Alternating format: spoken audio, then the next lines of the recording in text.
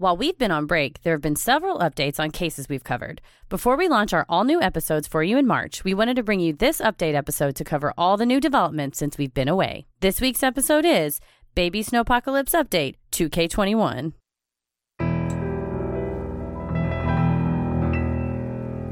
A bump in the night, your heart fills with dread.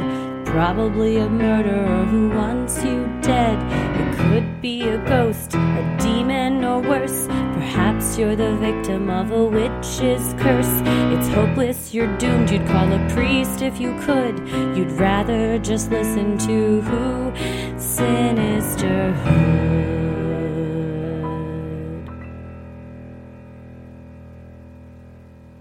I'm gonna kill you. We're back. I felt like, was it George? He goes, I'm back, baby. I'm back, baby. I'm back, baby. I've just been on cloud nine all day. I'm just like so excited. Me too. We were driving to pick up hamburgers, and I was like, we get to record tonight. Where'd you get hamburgers from? Liberty Burger. Ooh, love Liberty Burger. Mm-hmm. Yeah, very good. Got the Napa. Got some got a little olives, got a little gorgonzola, arugula. It was good. Speaking of olives, our neighbors who I love dearly and who are listeners, so hi, Keith and Doug. They brought us a homemade sourdough olive bread, and Heather's shaking her head in disgust because she gets so mad that she doesn't have good neighbors, and I do. It's not that they're not good. I just don't know them. I wrote about them this week. One of them called the cops on Paris for taking a package off our home porch. I mean, there you go. I don't think she's bringing you cookies. I found him on the internet that he is a child pornographer. We're not hanging out anytime soon. He's a child pornographer? Well, convicted recently. In the Obama administration. Yikesies. Yeah, it was in the Obama administration. And then the other lady, when the weather's nice, she has a bird and she yells at it on the porch. She gossips to the bird. It's bizarre. She could have a Bluetooth in, I don't know, or it's the bird. But these were not. No one's bringing me loaves. Nobody's bringing you loaves. Well, and the second part was the most delicious croissants I've ever had that he also made. He's incredible. I think he's starting. I think he's going to have a store soon. So when that time comes, I'll let everybody know. Please. Didn't you send me a picture of what you called your dick swinging neighbor's giant snow sculpture? Dude, that thing was, I'm not exaggerating, probably 15 feet tall. It was humongous. They had to use a ladder. Yeah. I mean, they shoveled their sidewalk, and so they just dumped all the snow there. Mm-hmm. We just let it all melt. Yeah, we don't have a shovel. Ella has a tiny shovel that would have taken me years to do. Aaron used my brother-in-law is a pyrographer. He used a blowtorch and he just melted it. That's smart. Cool. Yeah, if you got one, why wouldn't you use it? No, yeah. Well, yeah, that's one of the things we're going to be talking about in our update episode. That's right. All the things that we have been going through over the past month or so. Things the world has been going through, things that our beloved state of Texas has gone through. Yeehaw. It's been a crazy, wild ride, and it's good to be back. And thank you to everyone for all of your messages of missing us, support, checking in to see how we were doing in the storms, all your messages to me about congratulating me on my new addition. And we're going to update you guys on all of that now. And then we'll get into, there's been a ton of updates on cases we've covered in the past, We're like pretty much the future tellers. We're ahead of the times. These are stories that we had done like years ago. Yeah. And it all cropped up while we were on break. It was so funny and also convenient for re-releases. But the first bit of news is the best bit of news. Is you got the baby. I do have the baby now. He is here. He was born on January 12th, 3 days late, just like Ella. Oh, look at that. So, yes, it was a fast and furious labor and delivery. And you had a sandwich before. Yes, at 4:30, I was eating a cold cut combo from Subway. At 6:57, I had a baby. So it went from me texting my midwife about 4 p.m. and I was like, I'm starting to have contractions, but I can still talk through them. They're not that bad. And I could still eat a gnarly sub. yeah, I was like, Tommy went to Subway, and we're watching Chernobyl, so I'm just gonna chill.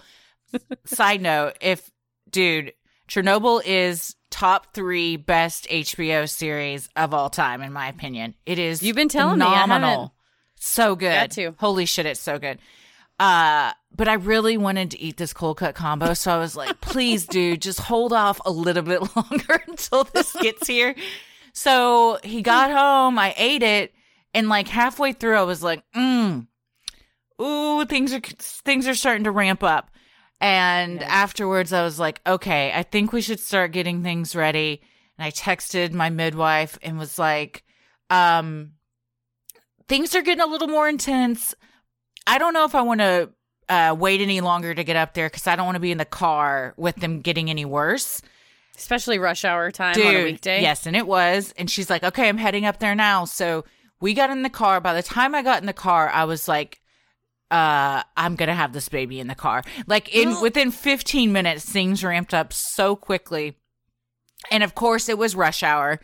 And even though the birth center is 10 minutes from us, and Tommy had it in his GPS, and we were both just eyes glued to that GPS. Like, if this at any moment turns red and is like, adds time on, I don't know what we're going to do. And you never know. There could just be an accident in front of you. Yeah. Even if it says 10 minutes. Mm-hmm. And at one point, we were on 30 at a complete standstill. And I was like, I'm going to have this baby in the car. On 30. Also, how bizarre that like no one around us knows what's going on right now in the car, you know? And so then I was like, man, do we ever know what's going on in the cars next to us? So have some grace when people want to get over, or maybe, you know, just like they're trying let to them exit over. Because their wife is their wife is crowning next to you. You Let never them know. over. If they put their blinker on, let them over. You never know what somebody's going through. We made it to the birth center. We pulled in to the parking lot at 5:39, and I walked in. I immediately fell into Becky, who's my midwife. She's also a very dear friend of mine. Fell into her arms and started sobbing. I cried so many times during the labor, which I did not do at all with Ella, but I was so emotional. I don't know. And I was like, I don't know why I'm so emotional. And they're like, because you're about to meet your baby. It's an emotional thing. But I was just like so emotional. And, well, maybe because with Ella, you didn't know you didn't know that feeling afterwards. And with him, you know how much you're going to love him. Yeah, for sure. So things ramped up very quickly. It was way more intense than my labor with Ella. And at times scary. I mean, it's scary. Like a couple times I was like, I can't do this. And they're like, it was shooting out of you? Yeah. Well, and you're just in so much pain. And you know, I had like more down breaks in between the contractions with Simon. His name is Simon, by the way, everybody. But because with Ella, it was just kind of like constant, but the contractions were so much more intense with him. And at 6:57, he came into the world. He's beautiful. He's beautiful. Yes. And it was a fast labor and delivery, but a very intense one. So, but all went well when it was over and done with. My midwife always says labor is like grabbing onto the front of a freight train and just having to wait for it to stop. Like you can't, it's out of your control entirely, which is the craziest part about it. 'Cause you're like, I can't stop this. Yeah, your body's just going. No, I mean, like, we just got to wait this out because there's so many times during it where I'm like, I just need a break. I just want it to stop. And your body's like, sorry, dude. That's not how no break here. That's not how this works. Yeah. Afterwards, I wrote down some things that I said throughout the evening because things were just coming out of my mouth that I. Well, I'm sure. Yeah. When it was like he was almost out. And internally, it felt like he was right there. And it felt like a giant Thanksgiving turkey was just trying to come out of me. Well, he was 10 pounds, Yeah, right? he was 10 pounds, 5 ounces. Ella was 10 pounds, 6 ounces. I don't give birth to small babies. And I remember telling them, like, he's just reach up there and grab him. And they were like, we can't do that. That's not how this works. Yank him out. Yeah. But, so. Well, he's here. He is here. It's been a whirlwind. I debated and I asked Tommy if I was going to talk about this. And we decided, why not talk about it?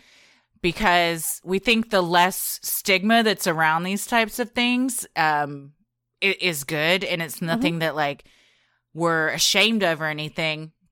But the first week was definitely very rough because Simon was born with something called, on the right side, called grade 3 microtia with atresia, which means, and we did not know this beforehand. So this was a total shock to us when he was born.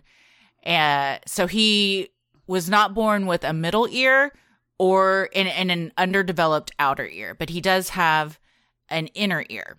So what that means is he's deaf on his right side and either will have to have a hearing aid or surgery at some point. There's a lot of stuff going on.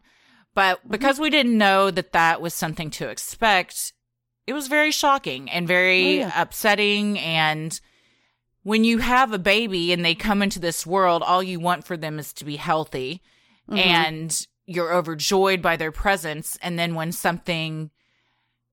a medical thing pops up, it was hard because you want so hard to be present and just be nothing more than happy about this new arrival. But then there's this thing that's kind of this dark cloud looming over it that you're scared. You don't know what's going on. You're just waiting to get into doctors to see what this even is and everything. So the first week was really tough. But once we saw some doctors and the initial shock kind of wore off, we're definitely feeling better and doing better. And from the beginning, all we have said is we never want him to feel self-conscious or for anyone to treat him any differently. This is just who he is. And like our therapist has said, it'll just become part of his story. It's not a huge debilitating thing. It's pretty uncommon. But we have found like some online communities and stuff that we've learned a lot about it and everything, and meeting with doctors and everything. And who knows? And one reason I wanted to talk about it is there may be a listener that has this, or you have a child that has this or something. If you do, I would love to hear from you because it is rare and there are different kind of schools of thought on treatment and stuff. Treatment and what to do and everything. I'd love to hear your stories and everything. But we're the good news is he initial tests show that he has full hearing in his left ear. So our main we were really concerned that he wasn't going to be able to hear at all, and that would be a totally different can of worms. But it seems like he can, and so the fact that he can't in his right shouldn't affect his development or speech or anything like that. So, but we still have it's a long road ahead, and not a ton can even be done until he's older. So we'll see how things go. But so that was, having a newborn is already so much, and you're so tired and you have a million things to deal with. And then when that happened, it was even a more stressful situation. Yeah. And you have more appointments, and especially getting in to see specialists and doctors and all different pediatric experts and stuff like that. And you're just worried. You're just like, I don't want my brand new baby to start the world off with a hardship, you know? And or be, like you said, be teased or something. But didn't you say one of the doctors said one of their older patients was a musician, like a drummer or something like that? So, it's hopefully it'll, like your therapist said, it'll be part of his story. He'll adapt. He's going to do he's going to be what he's going to be. Yeah. So that'll be, And from everything we've read, because there's a lot of stuff on Reddit, it's like, the people that are most adjusted with it were their parents just like treated it like the color of their eyes. This is just like part of who you are. It's not like a big deal or anything like that. So that was going on, Heather. And then you texted me and then the photo. Something crazy happened. Unbelievable. This is when I mentioned, and somebody asked about like, where you guys been? When are you coming back? I'm like, We've had some medical issues. And by we, I mean Christy and her family, like not me. I've just been receiving the messages and trying to be supportive from afar. The picture you sent me initially looked like a staph infection or like a bruise. Yeah. Like it was maybe like silver dollar size, purple and red spot on your leg. Yeah. Yes. So one night I rolled over in bed. It was actually January 23rd because I've had to document all of this. And I felt this sore on my leg. And I was like, what is that? And I looked and I had a red spot. And my midwife had told me like, hey, blood clots can happen in postpartum. So I immediately was like, holy shit, I have a blood clot. Yeah. It turns out it wasn't.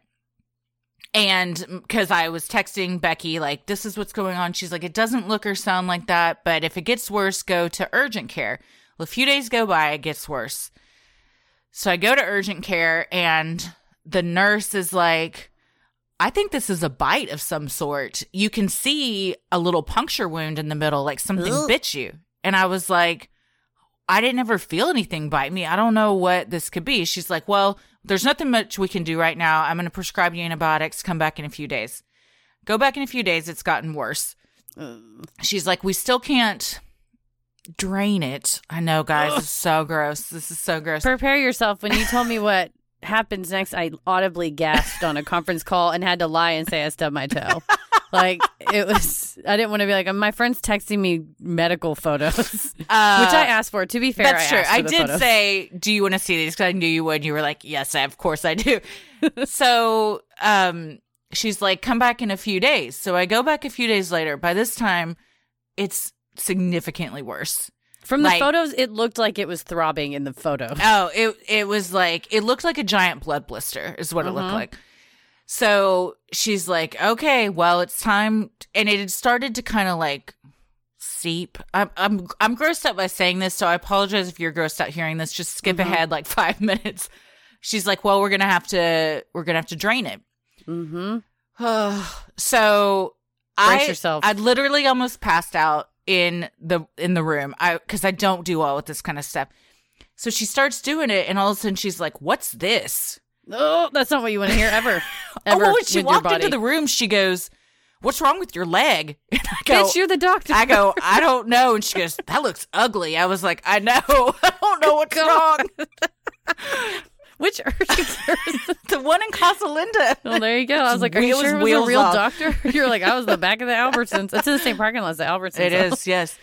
So she starts like doing stuff and she goes, what's this? And I look down and there's these little white balls. And she goes, I think these are eggs. Fuck my life. God. And I said, are you kidding me?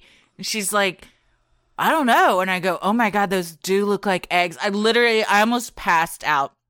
And she's like, well, let's take a culture. So she starts putting them in this like this thing. And I'm like, what is this? And she's like, I don't know, but whatever bit you, she kept saying, deposited something inside of you. Which please stop. Don't ever tell me something deposited. Like I'm a host for something. You were? I was. Oh, well, we thought.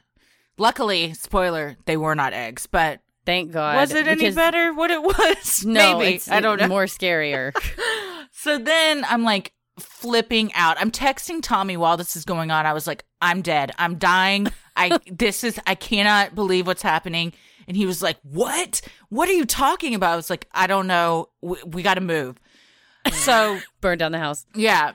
So she bandages me up. She's like, okay, you're going to have to go see the wound clinic. Guys, my life has been so fucking crazy the past month. So I have to start going to the doctor there. I have been having to take care of this for a month now. While I'm seeing them, she calls me a few days later and she's like, well, we got the culture back. It looks like it was a brown recluse. And I was like, are you kidding me? How could this have bitten me? She's like, we call them silent biters because you don't feel them bite you. They just bite you and then you discover the bite like a day later or something. I have creepy crawly I know. Oh, man, I haven't slept well since this happened. And I was like, well, so were they eggs? And she goes, no, I don't think they were eggs. I think it was poison. Ugh. Just living in your leg. Yes, basically, it was little balls of spider poison that was in my leg. And by the way, I have a giant fucking hole in my leg from this thing. Because they scooped all the stuff out and packed it. So I've been having to pack it with freaking gauze every day for 2.5 weeks. I had an update. You asked me before we started recording, how's your leg? And I was like, I have an update. So I had my appointment today. I was supposed to go last week. It got canceled because of the damn storm. So I went today. I now have to make a collagen paste every day out of powder and saline. As if you got a lot of free time to be doing that. And pack the hole in my leg with it. I've got to do this for another 2 freaking weeks. Jesus Christ. And I asked the doctor, I go, is this going to scar? And he just goes, yes. Fuck you, man. He's like, we're not in the business of false hope. And then he goes, you're disfigured. Your leg's ruined. I'm more concerned with not losing the leg, though. And I went, what? I didn't even know that was on the table. It's not that big of a hole. This is the wound place that's like right across the street from urgent care. They all went to the same school of like, just don't sugarcoat it. No. Just yell out whatever the first thought you have when you walk in the room, yell it at them. Yes. You're gonna lose your leg. No bedside manner university is where all of these medical professionals went. What is wrong with you? Like, who says that? Wow, what's wrong with your leg? That's ugly. It's all fucked up. I was like, I fucking know. It's you tell me. Oh my God. So that's and then the antibiotics they gave me for my leg gave me thrush in my titties. Which is a very painful infection in your boobs, which I still have. So it's been a lot's been going on. Like I said, you got a lot of free time, so thank you for being here with me today. Yeah. So between your paste mixing and your ointments, your baby that you have to raise. Oh, what a couple of weeks. And then a giant ice storm happened. It was like 4 fucking degrees here, and nobody knows what to do. And the whole state was without power and electricity and water. We learn on TikTok that the snow is fake, that Bill Gates and Joe Biden sent fake snow to make the Texas energy market look bad. This? People on TikTok are picking up fistfuls of, there was videos of them picking up fistfuls of the snow, and we're like, this ain't real snow. It don't even make your hand wet. And then the guy's hand's like glistening. And another girl makes a snowball, packs a tight she's outside. This is my favorite part of how stupid just like human beings are. She packs a really tight frozen snowball outside when it's like, 8 degrees, gets a hairdryer and has got the hairdryer going on the snowball. And she's like, it ain't even melting. There ain't even no drips. And I was like, you're really making our state look really fucking bad. She's like, there ain't even no drips. This is fake snow. This is Obama snow. And you're like, it's not. Oh, God. Oh, so man. They think that the snow was chemical, like fake, not real snow. I was here. I was in it. I've lived in Chicago. Mm-hmm. It was real snow. Mm-hmm. I've been in real snow. I've been in cold weather like this. We were, as a state, it's funny because it always happens when Texas gets cold weather and people are like, oh, you guys can't even handle your weather. Well, in Minnesota, it's always -12. Yeah, you just said always. It's never negative anything here. 0% of the time is it negative anything. And so everything exploded. Yep. All just the like pipes if it was, everywhere exploded. If it was above 100 degrees for multiple days in Minnesota, a ton of people would die. Yeah. Everything probably would explode because you're not used to that. All your houses would melt. Yes, your shit would melt. And so it's like, we're used to what we're used to. You're used to what you're used to. We all got to get used to everything because the planets. Bill Gates is working with Harvard to dim the sun, honestly. I mean, that's like a real thing because shit's getting fucked up. So, yeah, it was, it was wild. There's a reason why I left the old Windy City, and it's because I did not want to live in snowdrifts and negative degree temperature. Yeah, it was a cold I've never known in Texas. No, it's never been like this. Like, we had alerts saying, if you're exposed for more than 30 minutes, you could get frostbite. Like that kind of cold. My sister's face. She was outside and her cheeks weren't covered and they were real red. Mm-hmm. It's almost like, windburn, frostbite. I drove to what's a normally 15-minute drive to my mom's house. Took me an hour to go and pick her up because she was multiple days without heat, or was 24 hours without power, and was trying to tough it out and hang out in the cold. I was like, no, I'm going to come get you. Yeah. So she came over. It was very nice. We got to hang out. She and Paris bonded over oatmeal. They both really like oatmeal. Oatmeal is good. He's very into overnight oats right now. So okay. That's his new, I call it his mush cups. It's just a cup of mush. So my mom was here 3 days, and then we never lost power because we're next to a fire station. So my mom was here for a while, and then I had friends come and use the shower. And then other friends that didn't have power, I went and took them to the grocery store because they didn't have any food that they could, that was not you had to cook or need to be refrigerated. So it was like Grand Central Station over here. So we're now at work, because I work at Legal Age, trying to figure out ways to help people because there's so many different. You just don't realize, how it impacts different communities in different ways. So it is hellacious what has happened. And I went down a whole rabbit hole of Texas energy regulations and why people with gritty are getting like $10,000 electric bills and stuff. So it's wild. Luckily, we did not lose power or water. We did lose the internet for a week, which, if there's one thing I learned during this storm, it's that we've got to update our DVD collection. You're watching all kinds of stuff.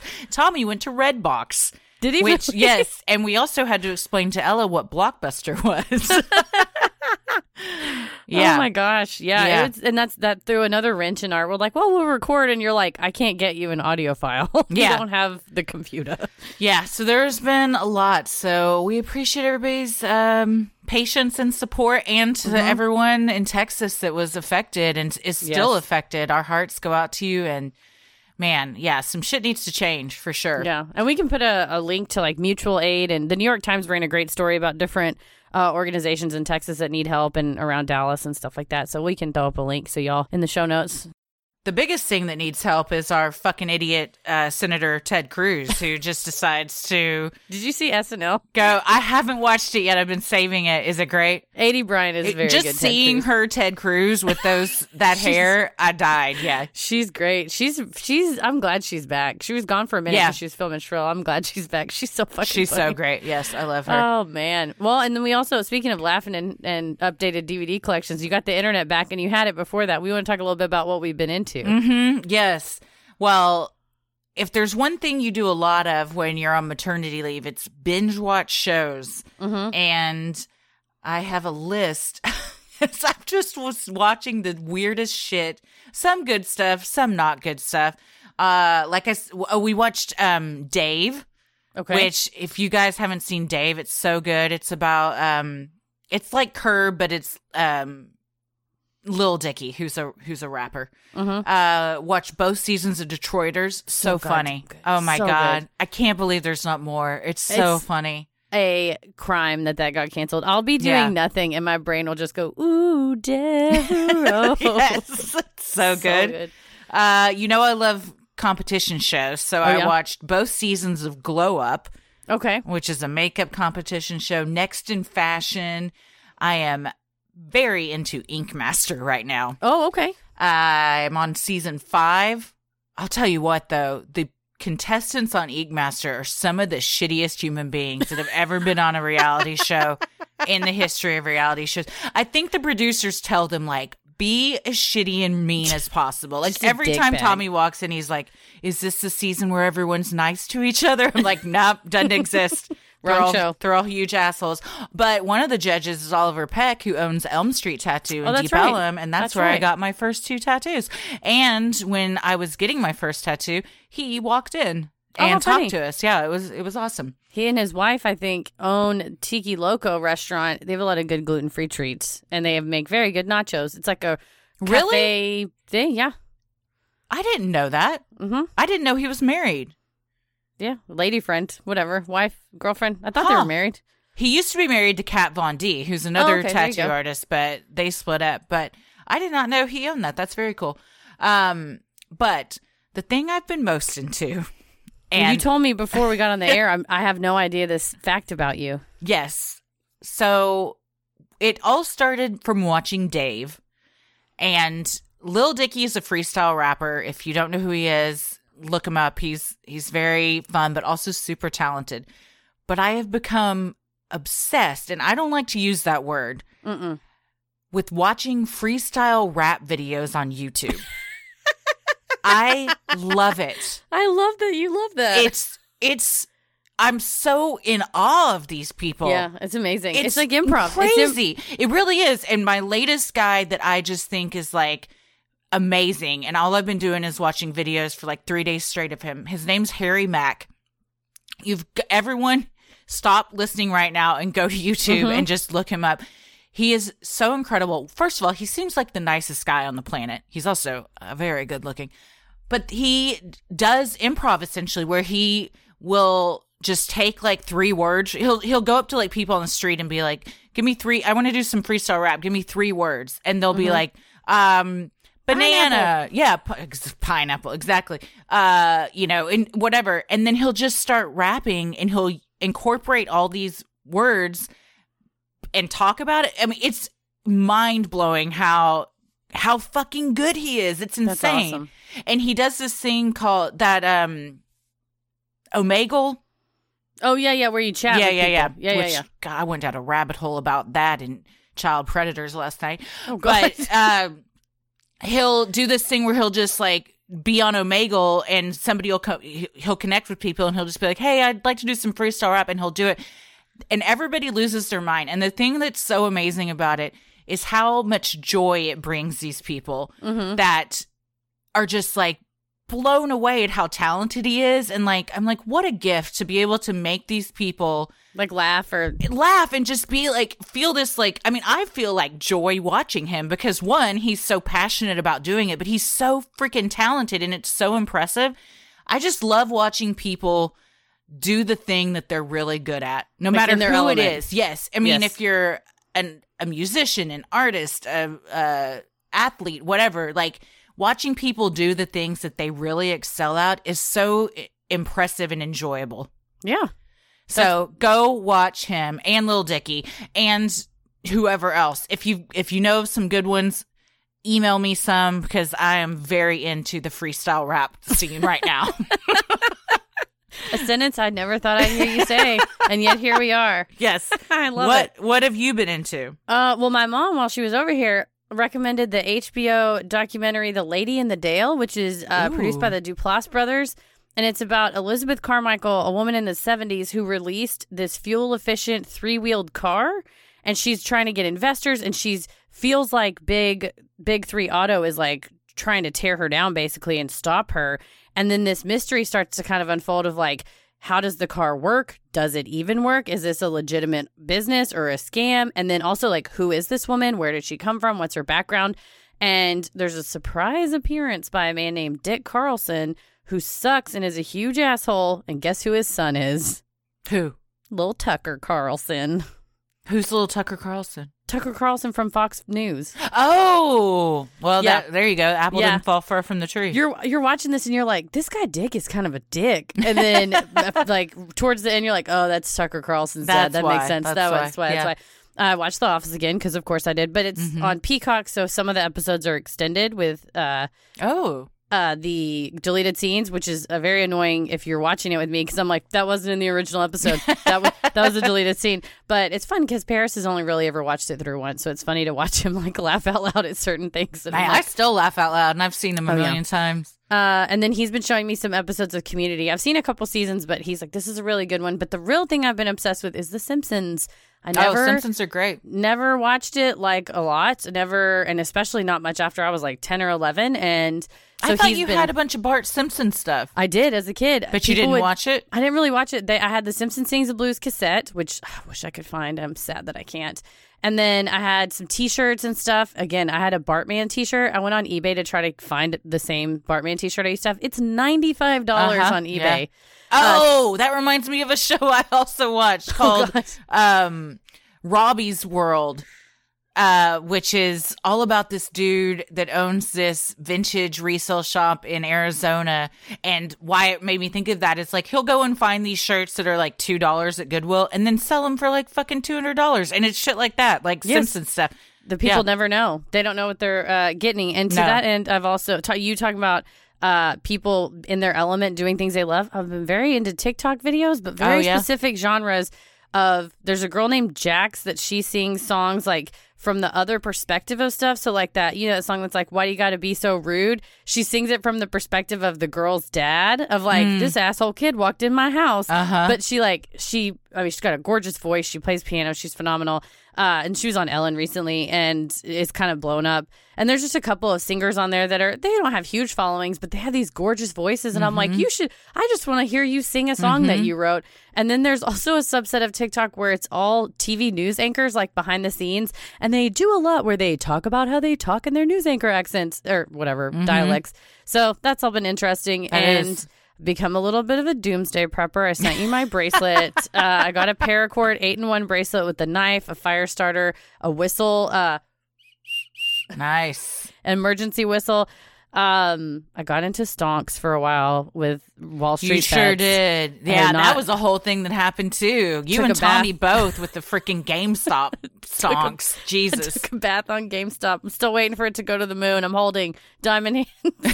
And the weirdest thing, and I was kind of into it starting like last summer, but I've really dived deep back into it, is Billy Joel music. I never really liked. I love Billy Joel. I thought he was fine, and then he's great. I just have started listening to every single song of his on Spotify, and I dug through my record collection, which is a hybrid of my parents' records I've bought, and my Aunt Darlene's records, and I found 2 Billy Joel records, but it's not the one I want. I want fucking Turnstiles. My favorite Billy Joel record's fucking Turnstiles. It's so goddamn good, start to finish. Kill Me, Summer Highland Falls, like play that at my funeral and my wedding and every day of my life. I love that song.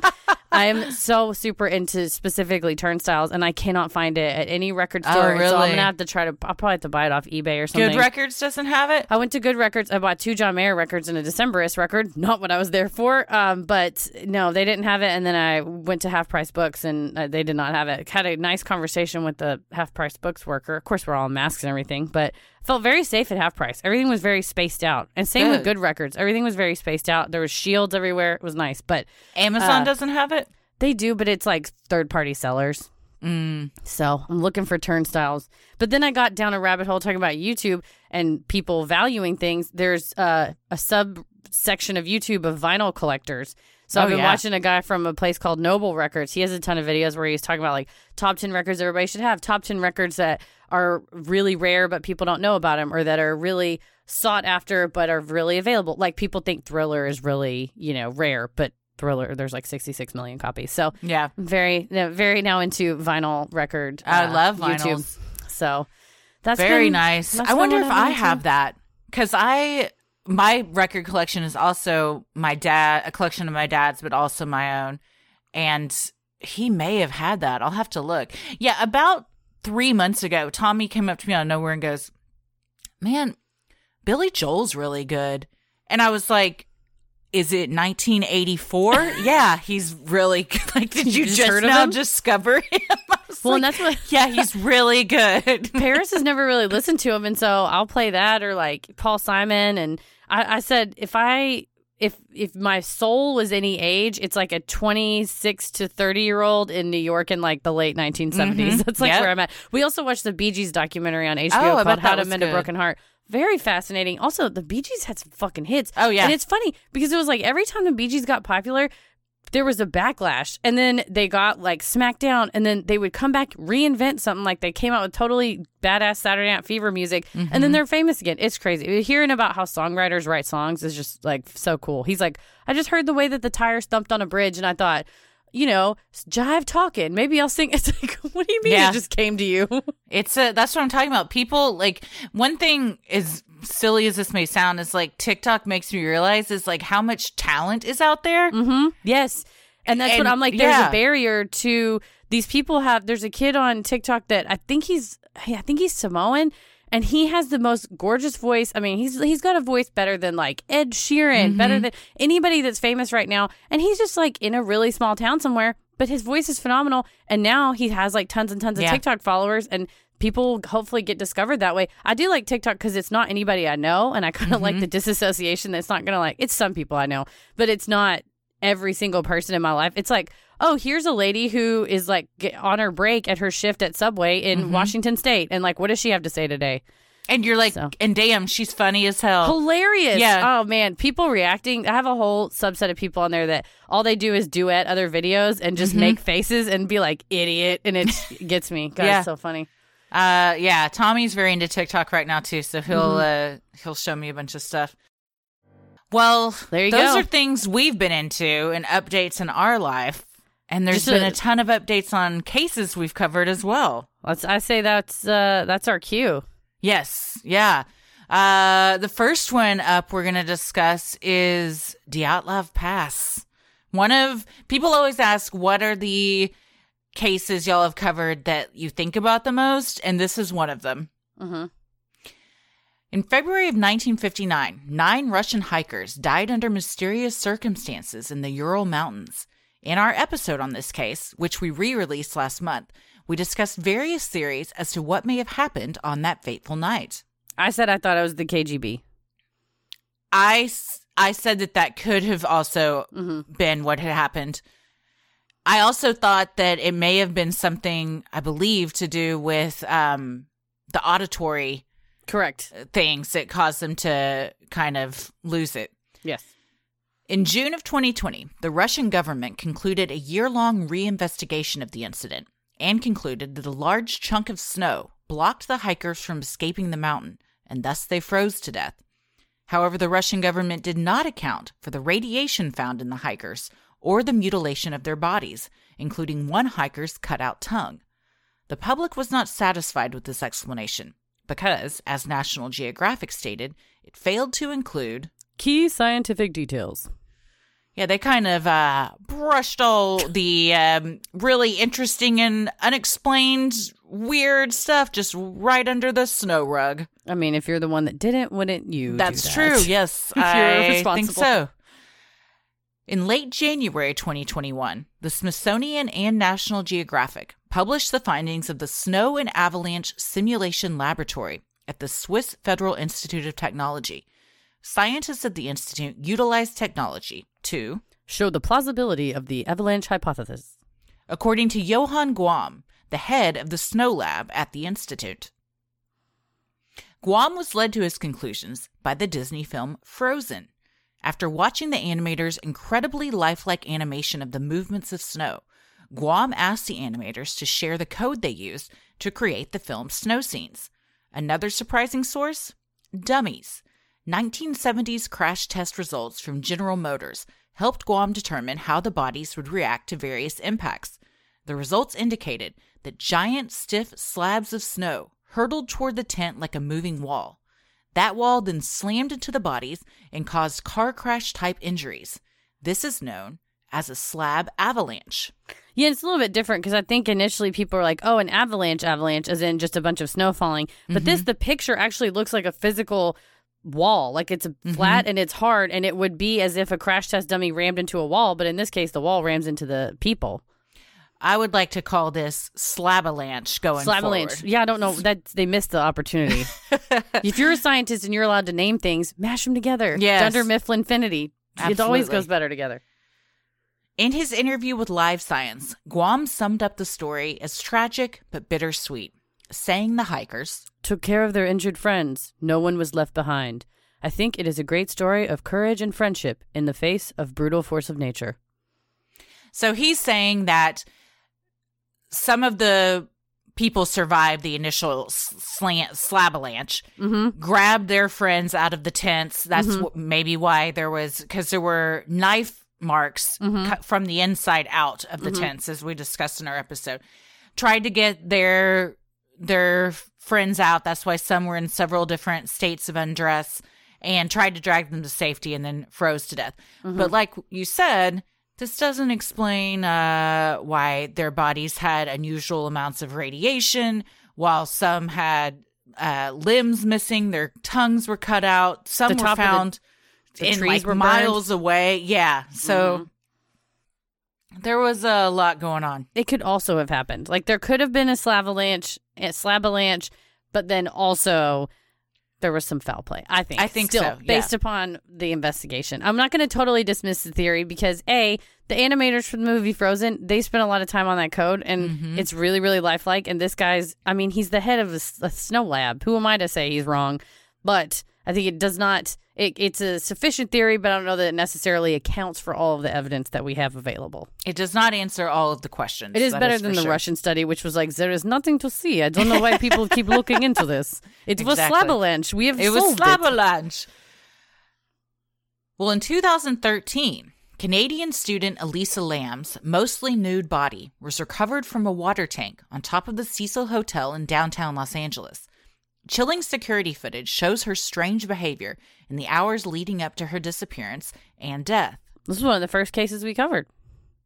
Yeah, this was like episode 17. Yeah, it's in the teens. Yeah. Also one I still think about on the reg. I have not watched this documentary yet. Have you? Yes. Okay. I'm excited to hear what you have to say. I got some opinions. On February 11th, 2021, Netflix released Crime Scene, The Vanishing at the Cecil Hotel. Several theories are explored, including whether there was a cover-up by employees at the hotel, whether Lamb took her own life, or whether a hotel guest murdered her. I think because you did not watch Don't Fuck with Cats. No, I can't watch that kind of stuff. Yeah, and you should, it's fine. But that showed how beneficial online sleuthing can be. And much like what Billy Jensen encourages, very responsible sleuthing and, crowdsourcing of information.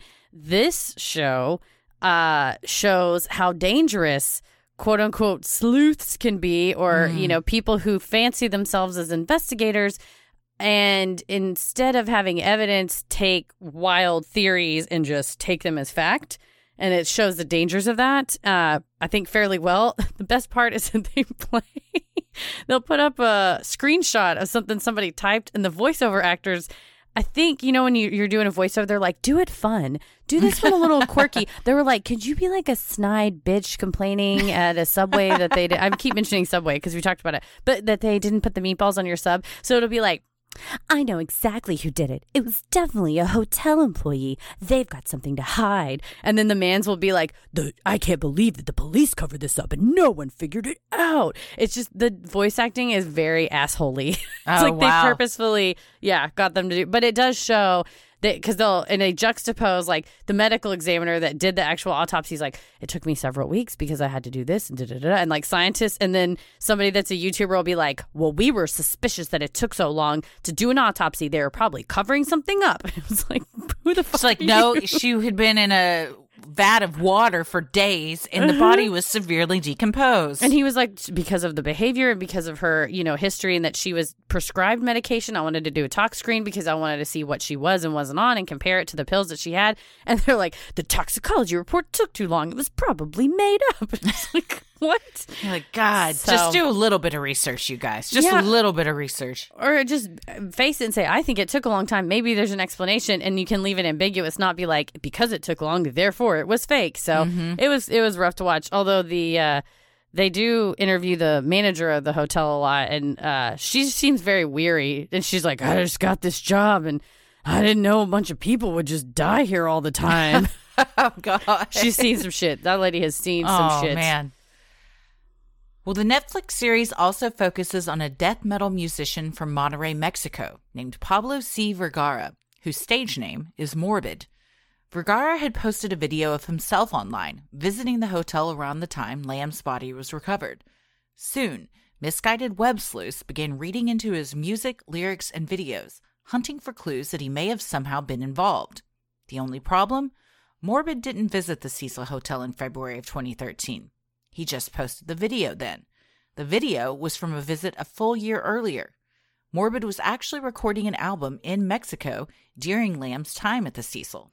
Yeah, again, it's not very, you take a theory and you run with it. Mm-hmm. And he's like a death metal guy, and his music videos are really macabre. There's one where there's a picture of Ted Bundy behind him.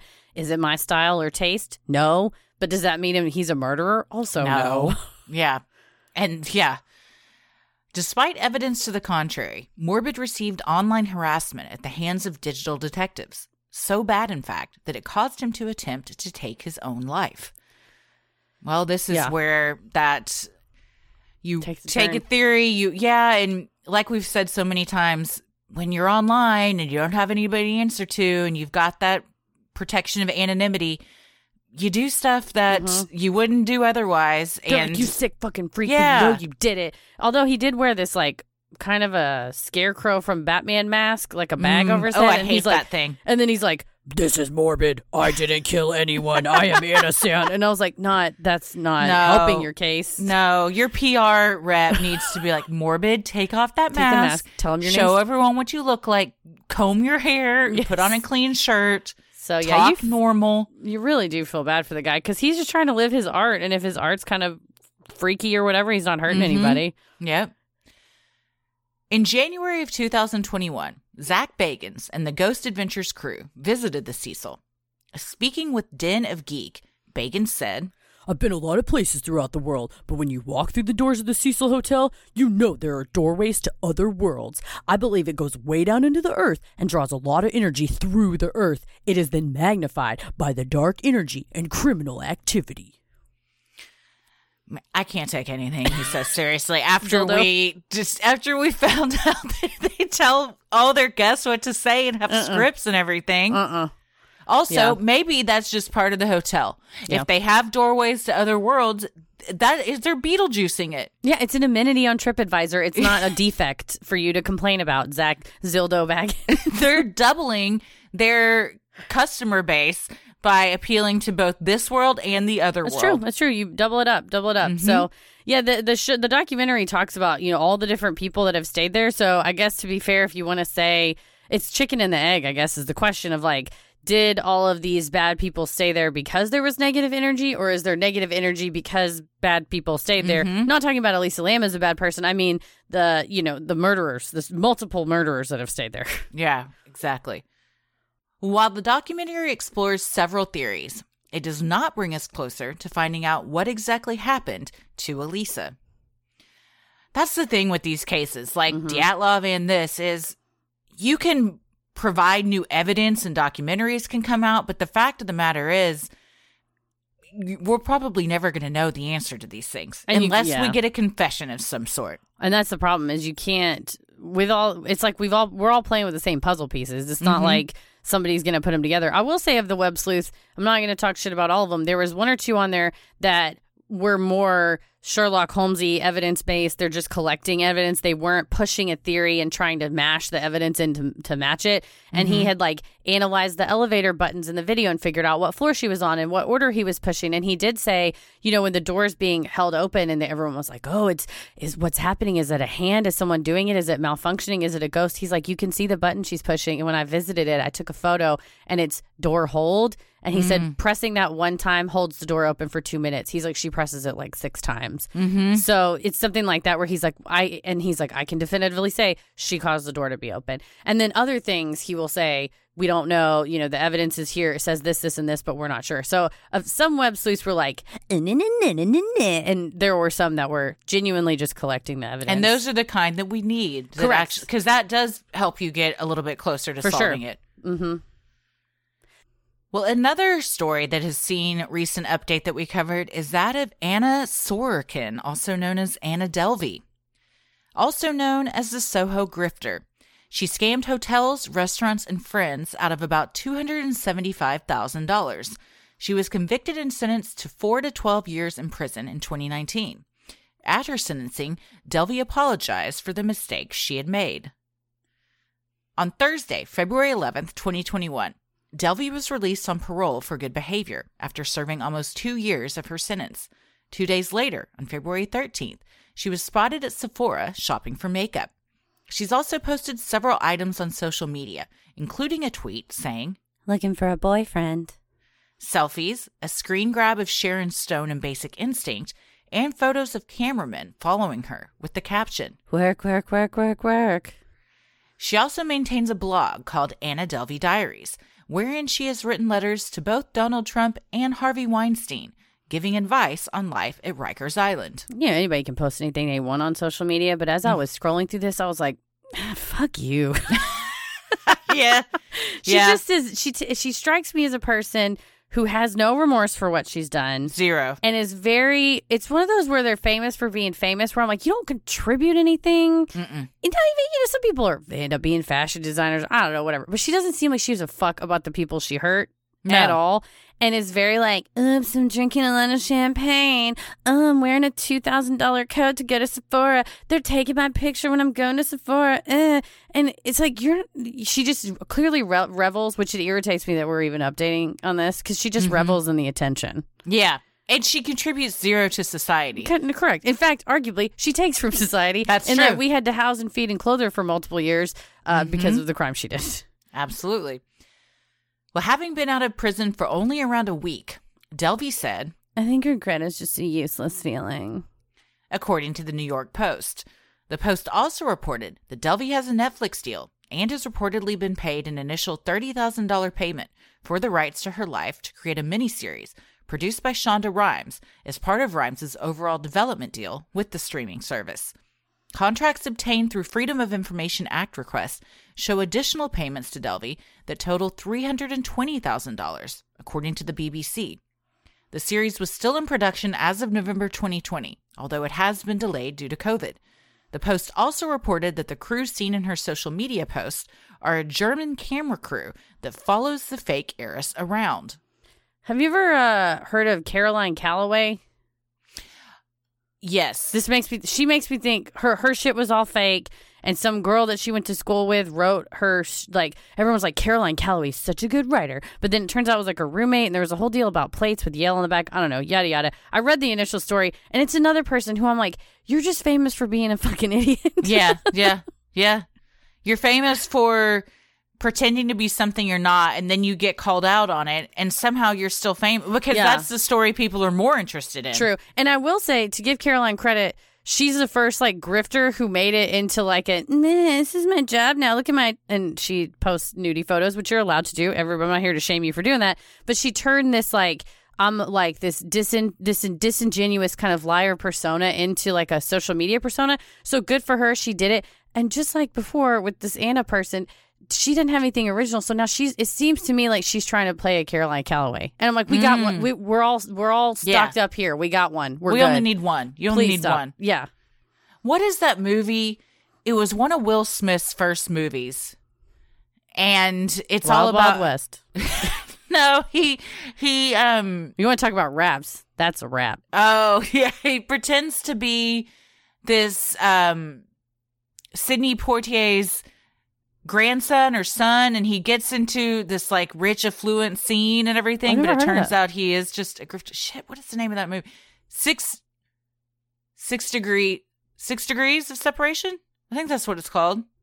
Yeah, it's the same premise. Yeah, just living on a lie. Yeah, and rich people then in that movie and in this, they kind of just believe what they want to believe. It seems like they don't question it.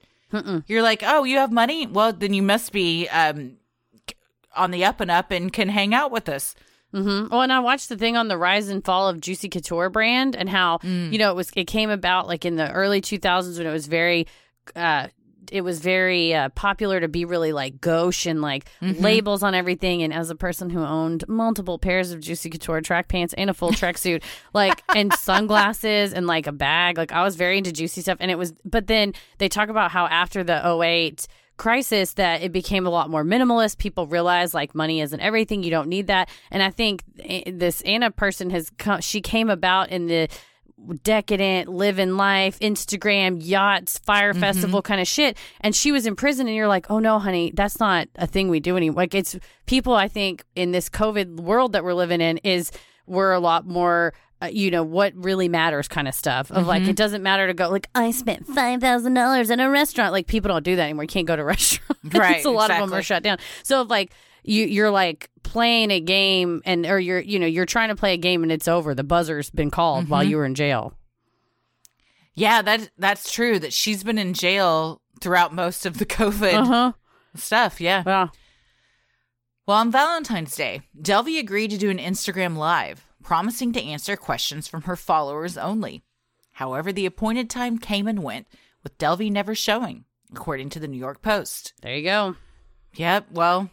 So, again, still not a ton of well, with this one, we didn't need answers. We know she's just a piece of shit. And I think she probably didn't show because she knew people would say just that and be like, how can you still show zero remorse for what you've done? And she had put like in all caps, like followers only, which would get more people to follow you. Yeah. So then you bump your followers up 2,000 or 3,000 and then you don't even have to show up. Mm-hmm. Yeah. Go unfollow her. One more Nobody grift. Follow her. We got one more grift.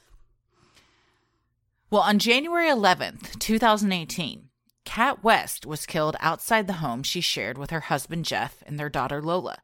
Authorities arrested Jeff for the slaying, and he was eventually convicted of reckless manslaughter on November 20th, 2020. West was scheduled to be sentenced on January 11th, 2021, exactly 3 years to the date of his wife's death. The hearing was then delayed a month, though no official reasons were given, according to CBS 42 News. Finally, on February 8th, 2021, Jeff was sentenced to 16 years in prison, but will receive credit for the 3 years he already served while awaiting trial. The maximum sentence Jeff could have received was 20 years, though his defense attorney sought only probation. Yeah, it was on the higher end of the sentencing guidelines, but I'm glad. Yeah, Good. yeah. Wish he'd gotten all 20. If you listen to that episode, you'll know that the evidence was just stacked against this guy, despite what he said and what the victim's family said. What his mother-in-law said to try to get him acquitted. But his defense attorney seemed pretty smug and was like, well, it's only a reckless manslaughter. We'll get probation. And that is not what happened. That is not what happened. Good. Thankfully. So, yeah. I mean, he's there's in no there winner. hopefully for another at least 13 years. Mm-hmm. Yeah, he may have good behavior. You just feel bad for their daughter. I mean, not that he should have not gone to jail because of the daughter. I think it just none of it should have happened. But she's got good grandparents, it sounds like. Yeah. Well, one of the biggest updates that continues to, I swear, constantly. Every day I get a Google alert about Brittany. But it's and not something new that's happened. It's never the update we want, which is that she has been freed. It's never that update. Well, on February 5th, 2021, FX and Hulu's joint show, The New York Times Presents, released its episode titled Framing Britney Spears. Once again, the internet was set ablaze by the revelations in the documentary, and additional celebrities have joined the hashtag Free Britney movement.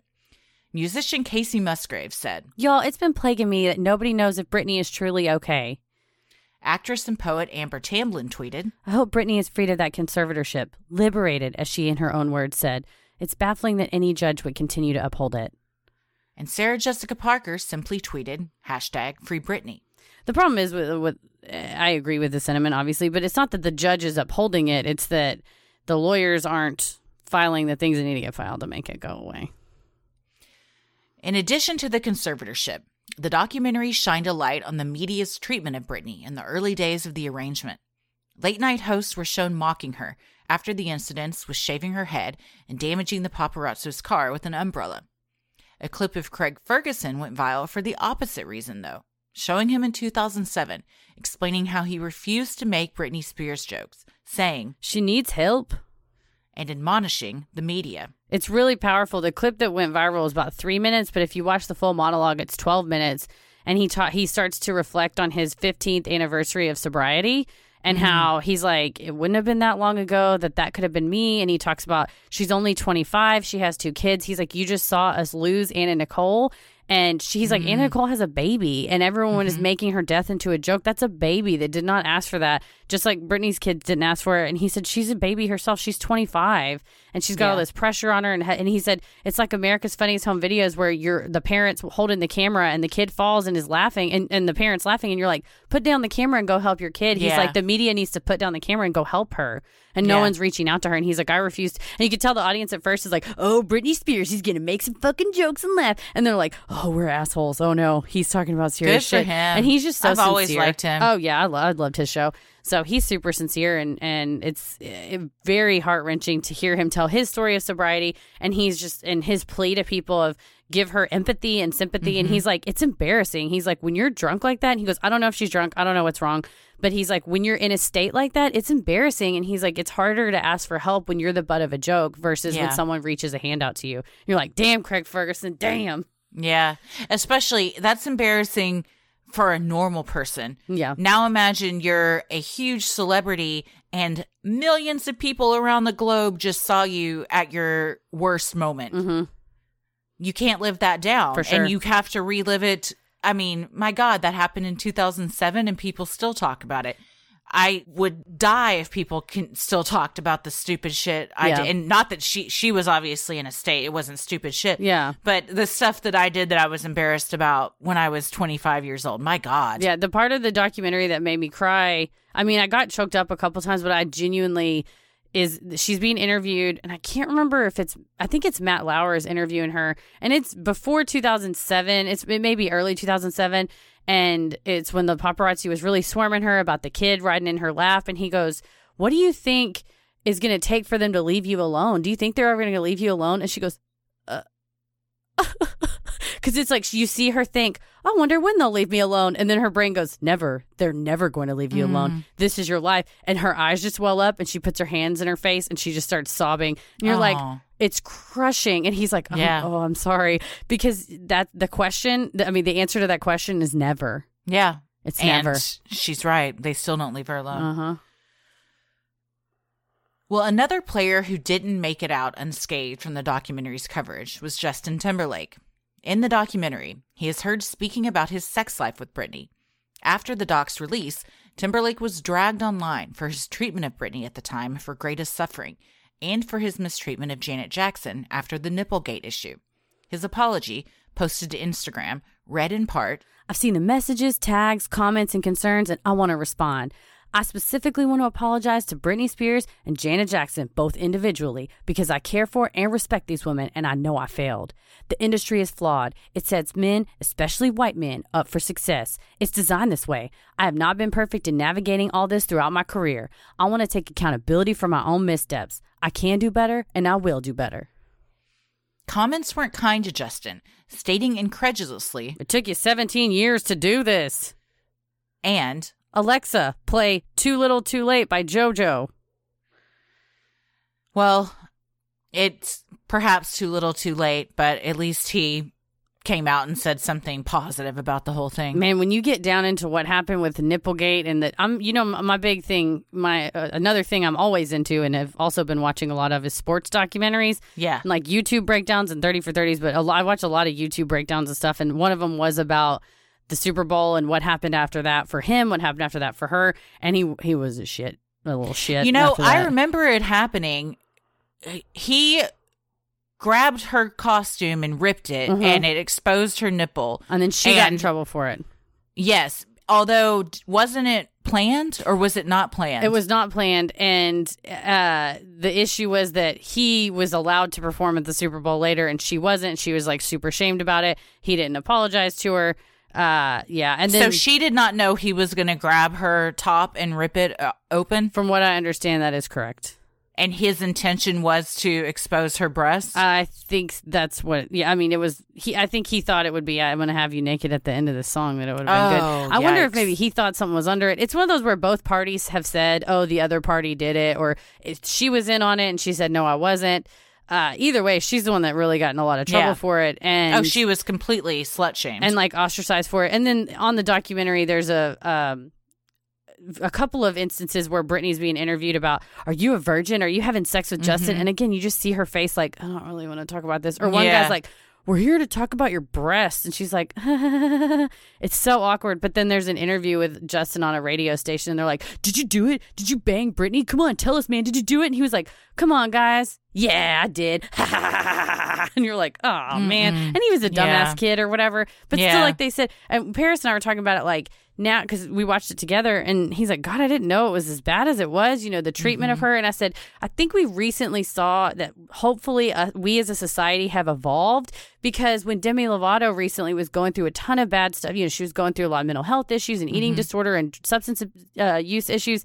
The whole community was like, we've got your back. We love you. We're supporting you. Nothing was like, she's going crazy. She's off the rock. Nobody, all the shit that Britney went through, luckily now people don't go through. The shitty thing is that she did have to go through it, and you kind of see the impact it had on her.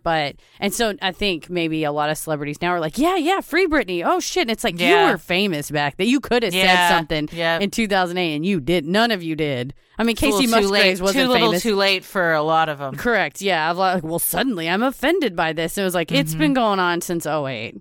Yeah. Demi Lovato is about to have a documentary come out too. She's so fucking good. Her inauguration performance. She's great. Yeah. I wept. God, I cried the whole time. Yeah. Her substance abuse. I think that's a large part of what this documentary is about. And she's recently come out saying that she had 3 strokes and a heart attack from her overdose and like still has brain damage. And it's hard. Wasn't even able to like read for months afterwards because she didn't have complete vision and stuff. Yeah, I mean, she was in a bad way. But like you said, she received a lot of support from the community, which hopefully that does show that we as a society are turning a corner. Yeah, we've evolved, hopefully, somewhat. Well, on February 11th, 2021, attorneys for both Britney and Jamie Spears appeared in an LA court in front of Judge Brenda Penny to determine whether Jamie could retain previously granted rights, including the rights of determining Britney's investments. Attorney Vivian Lee Thoring appeared at the hearing on Jamie's behalf. She also appeared in the documentary as a, quote, former member of Jamie's legal team, but is later identified as having rejoined the team after giving the interviews. Very powerful note, too, is they're interviewing her and it says former member of Jamie Spears' legal team. And the producer goes, so how often do people get out of these conservatorships? And she's like, and he goes, just like, you know, statistically. And she's like, never. He goes, in your practice, what have you seen? She's like never. She goes, she goes, it rarely happens, if ever. And then like a couple of minutes later, it's like, Vivian Thoring later rejoined Jamie Spears' legal team. And you're like, Paris goes, this is powerfully edited. It's like, yes, it is. Well, Thoring argued that Samuel Ingham, Britney's lawyer, purposely drafted the November 2020 order in an unclear and ambiguous manner in an effort to strip Jamie of his powers. According to KKTV LA, Ingham said at the hearing, it's no secret that my client does not want her father as co-conservator, but we recognize that removal is a separate issue. Thoring countered that Ms. Spears reflected in court papers that she wanted her father to be the sole conservator of her estate, referring to statements Britney made earlier in the conservatorship. Well, like we've said several times on all of the first 2-parter, and then we've done a Britney update on our Patreon as well, until Britney stands up in a court of law and the words come out of her mouth, I feel like we're never going to really get to the bottom of this or get a final answer on anything. And someone, you know, I was on one of my lawyer forums or whatever, and they were like, well, why do you think, you know, she's still under it? Because kind of the magic key to trying to get out of a conservatorship is making a written request to the court. I mean, you take a Post-it note and write, I don't want to be in a conservatorship anymore. And that should trigger, and I know in Texas law, and then there's a similar procedure in California law, it will trigger the court to appoint someone to, a court investigator will go and investigate like their activities of daily living, investigate their financial situation, and then make a determination or make a recommendation to the court. And someone said, I wonder if her lawyer has told her, if you do that, the state you're in now, they're not going to let you out of it. And it's going to be worse. So what we should do is like the strategic thing to do that some of these other attorneys were saying, and I agree with, is step 1, get Jamie's powers reduced. So he's no longer the conservator of the person. Step 2, get him reduced further. He's no longer the full conservator of the estate. So now his powers are getting winnowed down. And guess what? If Samuel Ingham wrote it like that, he did it on fucking purpose. Like he's been at this for years. He didn't accidentally write an unclear and ambiguous order. Because when you file a motion with the court, you also add an order to the back that says like, hey, judge, if you like my motion and want to agree with it, all you have to do is sign this piece of paper. I've already written the order for you. And sometimes judges will add things to it or like scratch stuff out. But Ingham's proposed order took a lot of Jamie's powers and gave him over to Bessemer Trust, and he was on purpose. Like Ingham did that on purpose because that's what she wants. She doesn't, and also Jamie Spears is a guy. Bessemer Trust is a full ass investment company. Right? Who should be in charge of the investments? He's like, well, I've been it for the last however many years. Fine and good for you. But that doesn't mean you're the best suited for the job. Not at all. So I think it was purposeful. So I think maybe, you know, step 1 is he's no longer conservator of the person. Step 2, he's no longer sole conservator of the state. Maybe step 3, Bessemer Trust goes, hey, we disagree with what he's doing or he's doing something we don't like, then maybe there's cause. Like, what does Samuel say? Removal is a separate issue. It's no secret that my client does not want her father in this role. And so that is, to me, him saying our next step is going to be to try to elbow him out and get him out. And then maybe then figure out a way to remove the conservatorship. Yeah. It's just going to be step by step by step. Well, hopefully it continues going that way. Yeah. Well, for now, Brittany's chosen fiduciary, Bessemer Trust, is serving as co-conservator along with Jamie and has been tasked with making certain financial and investment decisions on Brittany's behalf. So yeah, hopefully they're on the right path to her eventually getting her freedom back, and at least she's getting it back in little chunks. Yeah, little by little, for sure. And her boyfriend kind of came out and said he took her side. You know, he backs her up and everything. So, and that her dad is a total huge dick, piece of shit, and always has been. I think a total dick is the quote exactly. That's exactly what he slammed her father for being a quote total dick. Yeah. Oh man. Well, so what do we think? Oh man, like I said, the exact time that we took off, it was like perfect timing. It was like bam, bam, bam, bam, bam. Everything we've already covered, they cropped up. The universe resurfaced. was working in our favor with this one. I think so. So it's been, I guess it was definitely a good break for you. You really needed it. I like to keep saying that we were on maternity leave. We were. I did nothing for the baby. You, first of all, that's not true at all. And I want to just want to publicly say right now how much I appreciate you doing so much during this time. Heather basically did everything. She did do everything. She ran everything for the past month. So thank you so much. And you did a wonderful job. Aww. And I love you. I love you. Gave me a fantastic, sweet necklace that has Tommy and I's names and Simon and Ella's name on it. It's so cute. Also, have I even told everyone what you did for my baby shower? I don't think so. I think we should post the video on Patreon. Oh, yeah. Okay. Heather had a special guest attend my virtual baby shower. And that special guest is Fiona the hippo. Fiona they videoed her from the Cincinnati Zoo telling me congratulations. They were feeding her things. They said, congratulations, Ella. I openly wept. Like, I embarrassed myself at my baby shower. As soon as Fiona popped on the screen, I yelled, and then I just sobbed uncontrollably. You yelled out, "That's Fiona." It was great. Tommy had to put his hand on me, like, "Are you okay? Is this?" I probably made everyone uncomfortable, but it was awesome. Yeah, I was thinking the other night, I was like, we should put that on Patreon because I've talked about Fiona so much on Mixed Bags and stuff that, and I know that a lot of our Patreons love her just as much. Oh as yeah, I do. I'll upload that. I have it on my laptop. Nice, awesome. Well, it's good to be back, everybody. We got a all new one for you next week. Yeah, we do. Yes, so keep tuning in. Oh man, I was doing so well. We're getting back on it. And then that was rusty. That was rusty there.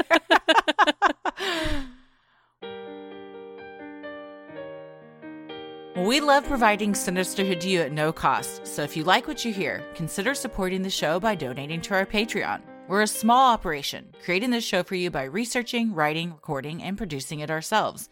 Any amount is sincerely appreciated and helps offset the cost of making and hosting the show. As a thank you, you'll also get some sweet perks like ad-free episodes, a Sinisterhood sticker, membership to our exclusive Patreon Facebook group for those in the Rolling the Airwaves tier, a special shout-out on the show, a monthly bonus mini-sode, and patron-exclusive video and audio content, including some fun new additions we've been rotating in with our mixed bags, wheel segments, including Am I the Asshole, and relationship advice. Yes, they're super fun. I love them so much. It's my favorite. You also now have the fun perk of access to our Discord server, where you can connect with other fans in real time and discuss the latest in true crime, share personal ghost stories, or just post adorable pictures of your pets. We'll also be hopping in occasionally and hosting monthly Q&As, where you can ask us all your burning questions. For our patrons not in the U.S., you now have the option to pay in pounds or euros, saving you the cost of the conversion fee. Annual memberships for all tiers are also now available. Those that select this option will be rewarded with a free month of membership. For more details on all of this and specific member tiers, visit sinisterhood.com and click Patreon in the top right corner to join today. And make sure you stick around after our sign-offs to hear your shout-out, which we will be doling out in chunks. In batches. Because there's almost 300 Patreon shout-outs to get through from the past month. So if you don't hear yours on this one, trust us, it is coming up. So many of you have been tagging us in pictures of you sporting your sweet Sinisterhood merch, and we love them. Keep those pictures coming.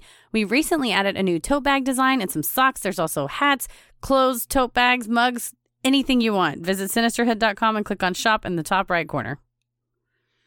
The best thing you can do to help us grow is like, review, and subscribe on Apple Podcasts or wherever you listen to your podcast. And please tell a friend who you think would like us to check us out. It means so much to us and really helps podcasts like us get more exposure. You can follow us on Instagram and Twitter at SinisterhoodPod and like us on Facebook at Sinisterhood. Christy? I am on... Man, I haven't been on in so long. I got to remember what all my stuff is. I'm on Twitter at Christy or GTFO, and I'm on Instagram at Christy M. Wallace. I am on Twitter at MCK versus the world and on Instagram at Heather versus the world. As always, the devil rules the airwaves. Keep it creepy.